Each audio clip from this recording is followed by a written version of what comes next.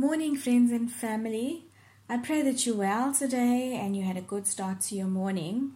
My family has this little joke. When you're walking in the shopping center or anywhere for that matter and you see someone you know and you're just about to say hi and the person turns and walks in the opposite direction, we'll usually laugh and say that they saw you but they didn't see you.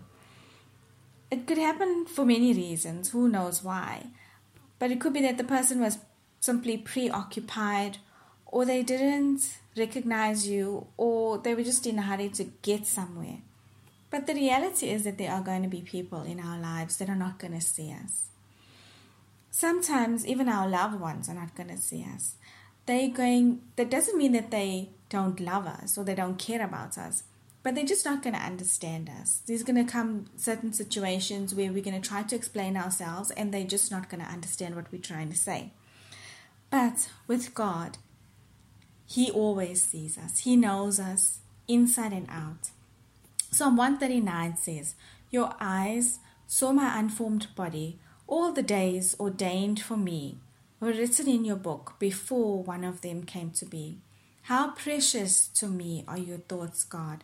How vast is the sum of them." God sees us. He sees our good and our bad sides. He knows our every want and our desires. He even knows our untapped potential because He created us. He knows everything that we are capable of. Sometimes we tend to feel that we are unworthy and we're incapable of doing or performing certain tasks. But He knows that it's in us to perform those tasks. Even when we're facing situations, trials and challenges, He is there with us. He knows what we're capable of facing. He knows that we have the capacity to face the storm. And sometimes we feel like we are just not good enough. But He says that we are. We sometimes worry so much about how other people see us, and we hide who we truly are. And we don't take heed to what God is telling us and what God is trying to accomplish in our lives. God wants us to be who He created us to be. He sees the future and He sees what we could be.